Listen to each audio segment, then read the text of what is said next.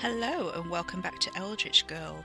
If you're joining us for the first time, this is where I serialise my novels and I do audio versions of my short stories and novellas. This time, season 3 is The Day We Ate Grandad, which is my love letter to depression, grief, loss, and people dealing with all of that. So this is for myself, but if it resonates, I'm so sorry. And also just sending you all the support. So, if you haven't joined us before, I usually do content notes before each chapter, so you get the specific ones, and I'll do a full run through here, so you can skip over it if you don't need the content warnings, or if you find that they're spoilery, just ignore this part. But for those that need it, here we go. So, The Day We Ate Grandad contains, in A to Z order, addiction and sobriety, so addiction to drugs, but also literal addiction to a romantic partner, which is Wes, if you know the story, if you know, you know.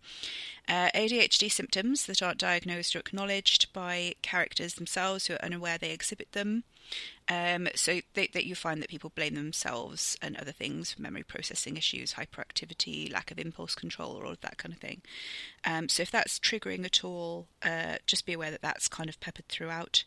Animal death, it's a sheep for entrail reading purposes this time. Apocalypse threat, eldritch god destruction, obviously from the blurb, but also destructive behaviour from insidious addiction to an image.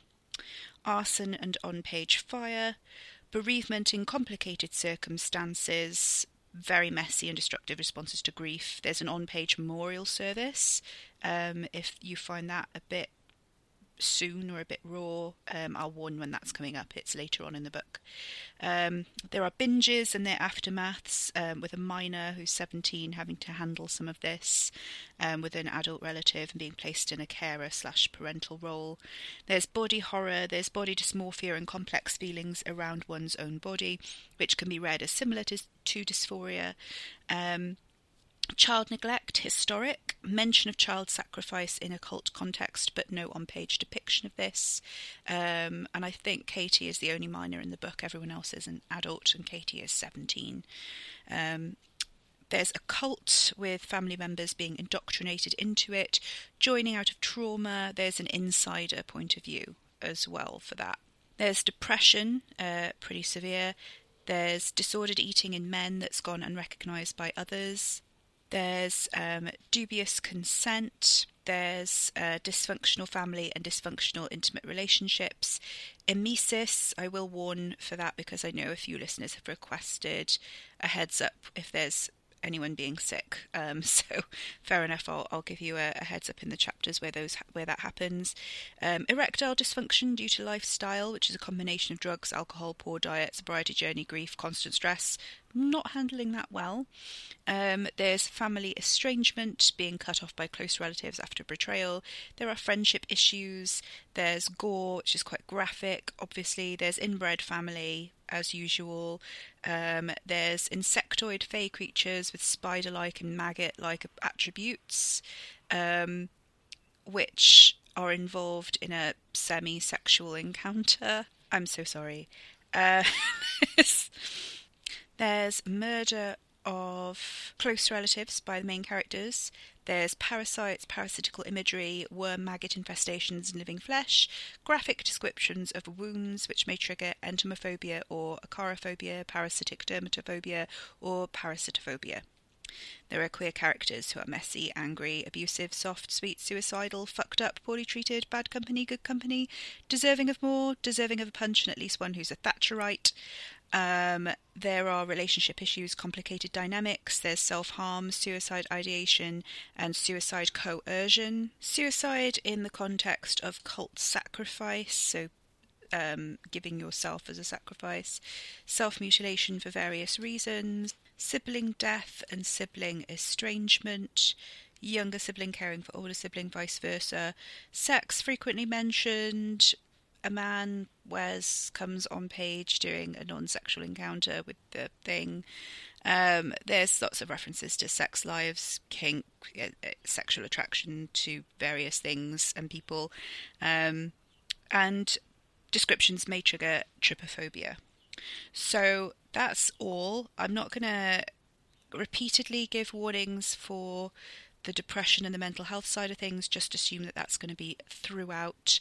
The same with the erectile dysfunction disorder, like all of that kind of stuff. I will kind of give a heads up per chapter just for the little things that I think people might want to be aware of. If you want to request something when it comes up, just let me know and I'll try and remember to give you a heads up before the start. And you can always just skip this section, which will be quite a short section at the beginning of each chapter. And on to the credits. So the theme tune is by Gemma Cartmel, now Gemma Dyer. Congratulations on your marriage, Gemma. And the illustrations in the books are by Tom Brown.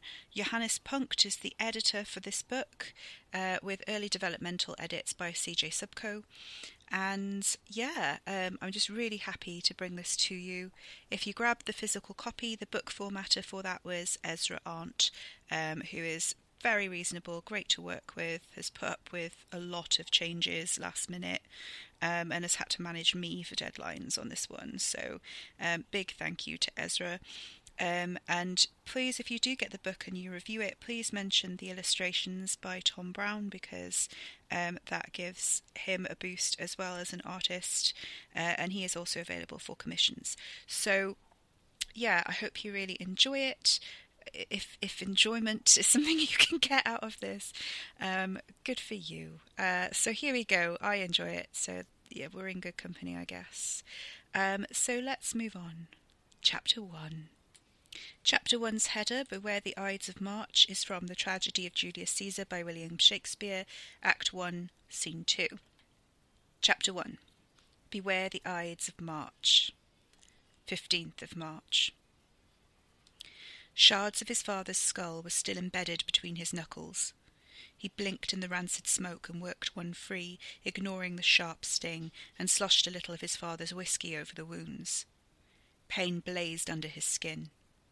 He ignored it. Ricky watched the flames take hold of his childhood home without remorse or emotion. He stopped wasting the malt and gulped it down from the bottle.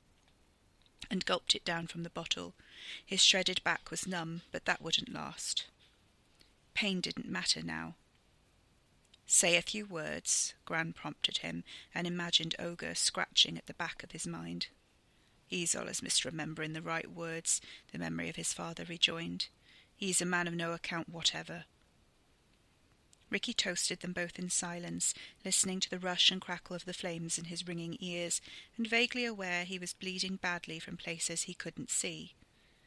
He hadn't meant for this to happen. He hadn't meant for it to get messy. He shouldn't have lost his temper. But better him, better now, than they wait for the impending jaws of the 13th. If they were doomed to die, he'd rather do it himself than wait on his little cousin to do it for him.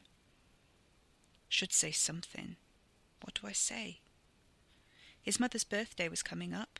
He drank down his father's best bottle, wondering what to get her this year, and realised he didn't need to think about that anymore because he was watching her burn. He almost felt something then, but it slipped out of reach in a whirl of half-formed thoughts steeped in single malt. Llydu I llydu, llwch I llwch, a voice said for him through the flames. He stiffened. Ashes to ashes, dust to dust, I know what that means. What the pest is he doing here? Ricky was transported back 13 years, guts in knots, joints frosted stiff, to the last time he'd heard that voice in the woods. He took another pull of the whiskey to fend off the sick throbbing in his bones. Oh no, you won't catch me speaking that tongue here. Makes things real, and some mad-bearded old bastard shows up with fucking opinions. My prophecies are not opinions, and I didn't come to you when you were a boy for this, said the voice. Did you not listen to anything I said? Ricky snarled, pressing his hand to his side. Something sticky and warm smeared his palm and trickled through his fingers. Legs shaking, he sank onto the garden wall, ignoring the pain and making no reply. The man had appeared to him twice before, but Ricky had thought all that was done with. His farsight wasn't a gift of Grandad's, it was something passed down to all single-born Pendles, and they had a touch of the cunning folk in them still. Ricky dabbled in all that, wishes, elemental tricks, the other world, but he'd not wanted another elder telling him what to do with it.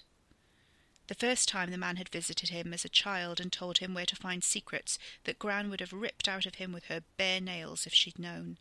The last time he'd been 16, rat-arsed with a skinful of cheap spirits, lying on the icy ground of the chase. For all he knew, he might have dreamed it.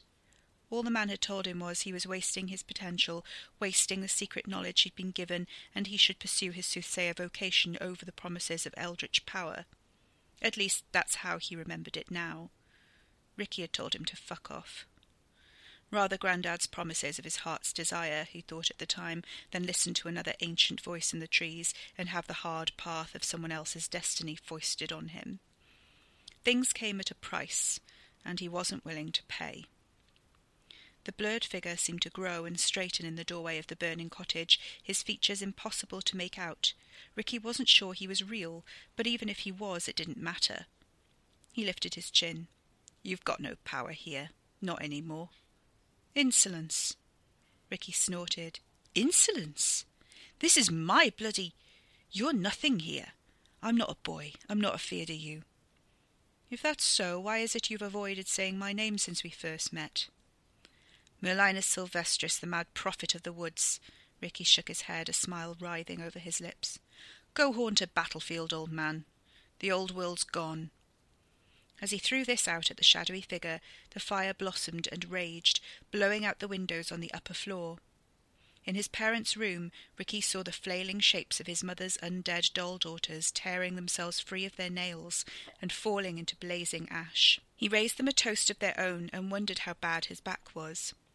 His father had slit him like a deer. He'd felt the claws grating on rib and spine. His mother had sliced him across his side, and that was dangerously deep. "He could have said he was proud of me just once," Ricky said. "Wouldn't have killed him." A dark snigger bubbled up within him because, as it had turned out not an hour before, the opposite was literally true. "Didn't even know I was hitting him, to tell you the truth." He released his side and worked a few more shards of skull free from his hands. Suddenly dizzy, he flicked them onto the grass. His hand was covered in blood. He needed to change. He could rip himself out of this flesh prison with its scars and wounds, assert his divine self, and rebuild a body good as new. Nothing happened. There was something wrong. Ricky reached into himself, and the usual writhing worms and anaconda-thick tendrils residing in his human-passing frame were still and dormant. Something oily glistened on his bare skin, but he didn't know what it was. It wasn't just blood. "Good thing I'm pissed, or I'd be really bleeding worried." He giggled to himself. "Think I've had it. You're too late. She can't see me like this." "I've seen your destiny, don't forget. I know what's coming. You don't." Ricky grimaced.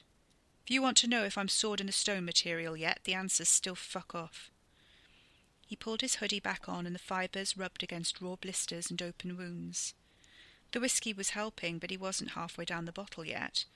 After that he'd need another, if he lived long enough. The mistress would be better off without him anyway. The cottage roof caved in, and he didn't flinch as it crashed through the upper floor, hollowing out the old piece of family history with him as its only witness to its final demise. As if he'd read Ricky's mind, the figure raised his voice and said, "Where do you think you're going in that condition? Your lady's waiting for you." "I'm going to see what Uncle David is lying around for the pain," he announced to the burning cottage.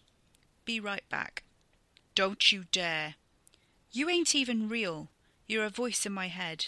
And your lady, is she not real? You'll break her heart." Ricky snorted. "She's no one's lady, and she won't want me like this. Promised her I wouldn't set foot in her door with this in me." He raised the bottle. "Promised when I was 14. I've not forgotten what I promised, and I won't. Sober up and go home." The voice was closer, and there was a shape of a storm-wild man framed in the flames. "You need to clean those wounds before you can change." Ricky squinted, trying to make him out. "Not yet." You have a destiny to fulfill, or I wouldn't be here. Do you think your grandsire will settle for being trapped in the outside forever? He's coming, Richard. It's nearly time, and you need to be strong. Go home. Piss off. Ricky forced himself up and knocked back as much of the whiskey as he could in one go, then hurled the bottle at the figure. The remnants of it exploded against the cottage wall in thick splinters of glass. I am the god here. I have the power to open the gate for the old bastard, and I'm not bloody going to. No one controls the Pendlestone but me. Are you so sure the shrines won't work? Ricky scoffed, not dignifying that with a response. Nobody would dare perform those kinds of rituals without his permission. Get back to where you came from and leave me be. He headed off, stumbling away from the carnage and bad memories, feet dragging on the ground and leaving scuff marks through the undergrowth. He caught himself on a tree, smearing the bark with blood. Mine? He wasn't sure. His body was in agony, but his head was numb. He didn't want to go home yet. Oblivion was much more welcoming. Chapter 1, Part 2. Winter 13 years ago. He was drunk again. Still. One or the other. The man was watching him with wild eyes, resurrected from a long-forgotten childhood memory. The bottle tipped from his hand, empty, and the man's face held no judgment as it dropped to the tangle of roots and soil. Ricky hoped he would die this time, but he was too warm for the winter and there was something wrong with the ground. It was soft. The man was crouched some way away, and Ricky fought the thick, restful fog in his head to put one thought in front of the other, walking them towards a conclusion. He concluded, eventually, that he was in deep shit. For a start, there was frost on the ground. He couldn't remember how long he had been lying there, or when he had fallen, but he realised again that he wasn't lying on the hard, icy earth, but on something else that shouldn't be there, and he wasn't flat on his back the way he ought to be, given that his last vague memory was stumbling backwards and the trees spinning above him in a sickening dance. He had emptied his stomach of beer and vodka and half a stolen kebab, and was now resting against an oak wrapped in someone else's coat. "How old are you, son?" Ricky blinked heavily and burped up something acidic. The question took a while to process. 16. The man nodded. "But you'd still rather be a puppet of your elders than see what I have to offer you." Ricky didn't know what he meant. He would work it out later, but by then it was all too late to make new decisions. "Fuck off." The accent was hard to forget, but impossible to place. It wasn't English, wasn't Irish, wasn't anything remotely north. He knew it. What was it? Oh, of course. Shit me, him again. "Your thoughts are still as hollow as the rest of you, I see. How is Gerald?" The man cocked his head. "I suppose you still have him." Ricky tried to grab the vodka bottle, but couldn't make his hand obey him. Everything was slow, stiff. Time lurched away from him, leaving his head blissfully silent and clouded. "Got any pills?" he asked. "Not for you." The man's question caught up with him, or he caught up with it. "Gerald? It's fine. Made him." "I know. I remember." "Made him myself." Ricky frowned, again noticing the coat he was wrapped in, the soft blanket on the ground beneath his heavy limbs, the frost around him that he couldn't feel. The man stood up in one fluid, easy motion. Ricky couldn't get a good handle on his features, whether he was old or young or somewhere in the middle, but the wildness of him stuck where the other details didn't. Ricky blinked a few times as the man towered over him. "You're not ready yet." He heard a tinge of disappointment there, and that triggered something visceral. Ricky snarled, but he couldn't stand. His legs disobeyed. "I know you. Know you, don't I? I was a kid. Made me piss myself." That was funny, all of a sudden. Giggles erupted out of him, bubbles of mirth and booze that got trapped under his ribs and subsided into miserable hiccups. "Ah, fuck." He slammed a fist into his diaphragm, but that didn't help. The man narrowed his eyes. "Maybe I do have something for you." The man pulled out a small packet from his pocket, and Ricky registered the brown suit with a slow understanding that it was just one of the man's many skins, and this was not how he always appeared. The packet was more interesting, though. There was something in it. Ricky didn't care what it was. "Open?" He opened his mouth. It was a stupid thing to do. He knew better. He did it anyway. Something landed on his tongue and he swallowed without tasting it. The man gave him a cold smile, and Ricky instantly regretted his choice. The clouds began to clear. His hiccups didn't go away, and he became gradually aware of a dull ache absolutely everywhere. His ribs started to throb as if he had smacked into something hard and not noticed. His right knee was fine until he moved it, and then something screamed in the joint and shot up his thigh. He yelped in pain. His stomach was in knots of misery. Worse, his head was clearing. The clamour of anxious, waspish ideas jangled for attention from the periphery where the binge had pushed them and numbed their sharp, angry voices. Critics buzzed in his brain. "Fuck you." Ricky raised his head and looked the wild man dead in the eye. "Fuck you. Do you know who I am yet?"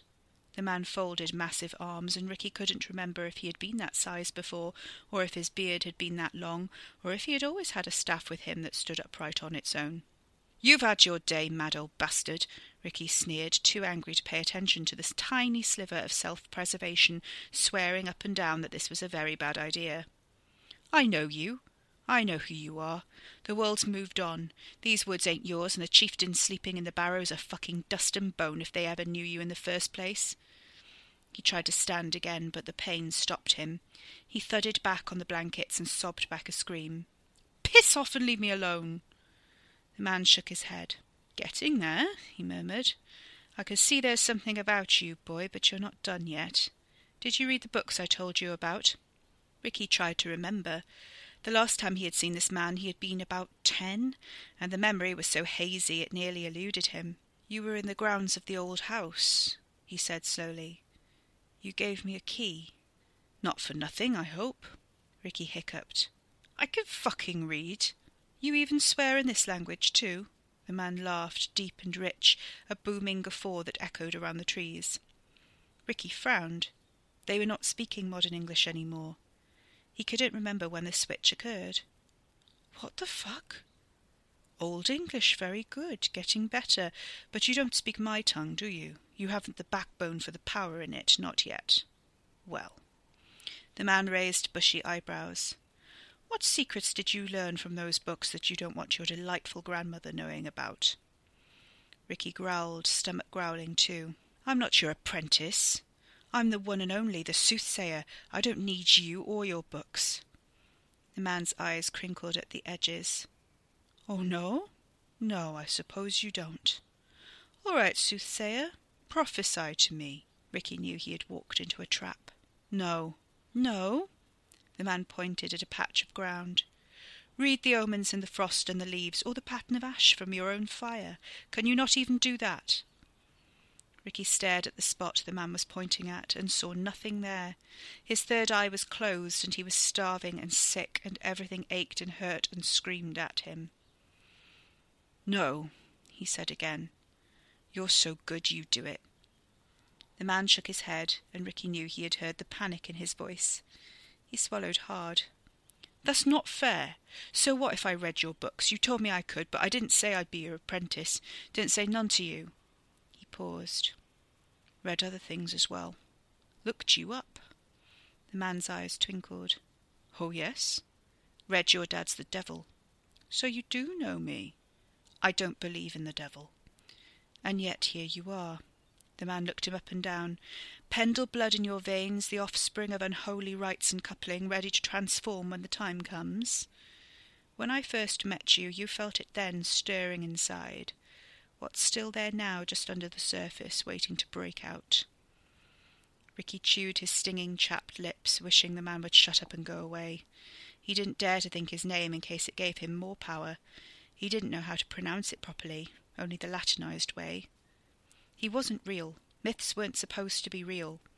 His head spun, guts gurgling, as he pressed his back to the tree and tried not to panic. "There is food here for you," the man said, changing the subject and stepping aside. "You're famished, lad. Better eat something decent." Behind him was a patterned picnic blanket spread between the roots of an oak tree, and Ricky saw pies and cakes and a basket of juicy, shining apples, so fresh he could smell the sweetness from where he sat.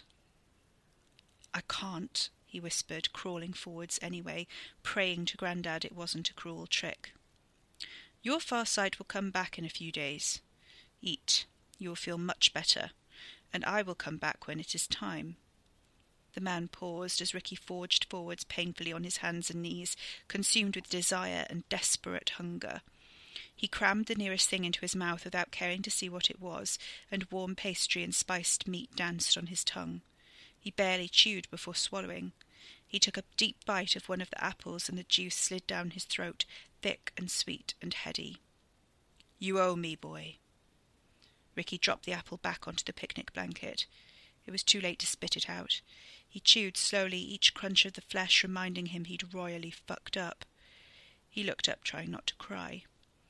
To his shame, his voice came out in a tense whisper. I'm just so hungry. The man nodded. I see that. I grew the apples myself.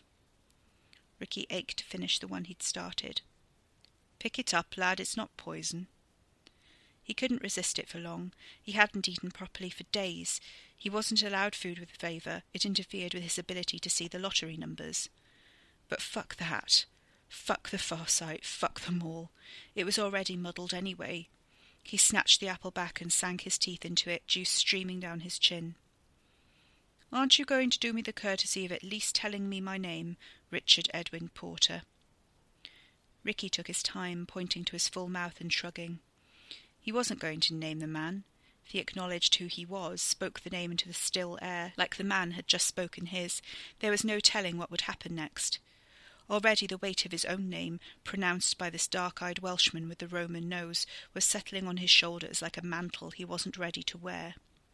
If he said out loud this man was known as Merlinus Sylvestris, because like fuck was he going to say it in Welsh, then all the power in that name would settle on the man too, and he would have to face it, and he couldn't take it back. He didn't want to see Merlin for who he was. Merlinus Sylvestris gave him a slow, cold smile. At bloody last. Ricky nearly choked on the apple. The bearded old bastard was in his head. I'll pretend I didn't hear that last part, Merlin said. Ricky tried not to throw up what he'd managed to scoff down, dizzy with recognition. The shifting form of the bard and prophet, not so much a man any more, swirled before his feverish eyes. Merlin wasn't just the Merlin of the modern stories or the French romances, but the Merlin of every version of every story ever told, every prophecy attributed to him, every conflicting detail and every exaggeration, every description and every legend all at once. He was the son of the devil, the baptized Antichrist, the old mentor to headstrong kings, the shapeshifter, the young boy who could read the future in the earth and stars. He was wily and sharp, the author of laments and predictions, spanning the wide compass of time. He had been a waterfall, he had been the waves of the great sea, he had been the ancient oak and the great stag, he had lived many lives and hung between 1,000 deaths, and Ricky was... nothing. Ricky held in a sob, shrinking in on himself. Something dark and equally ancient stirred in his bone marrow, reminding him it was there. One day you will come to me as a god, and I will treat you as you deserve, Merlin told him. But that is not today. Your destiny is still before you. He gave Ricky a look that was both piercing and quietly kind. Try and live that long, and for the love of God, don't fuck it up. Ricky nodded out of sheer terror, the food of the mad prophet filling his mouth. Heart pounding, he swallowed the last of the apple and closed his eyes. When he opened them, the picnic spread was still there, but Merlin had gone.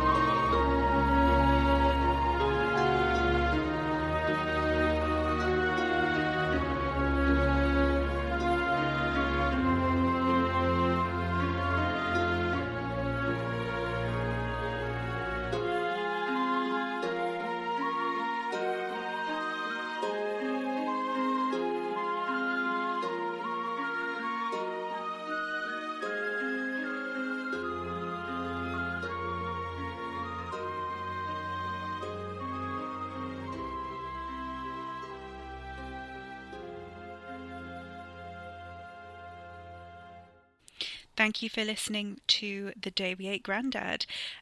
Next week we're having a bonus interview with Lucy Rose, who's a filmmaker, coming out on Monday. The transcript will be going up on my blog and also my Ko-fi.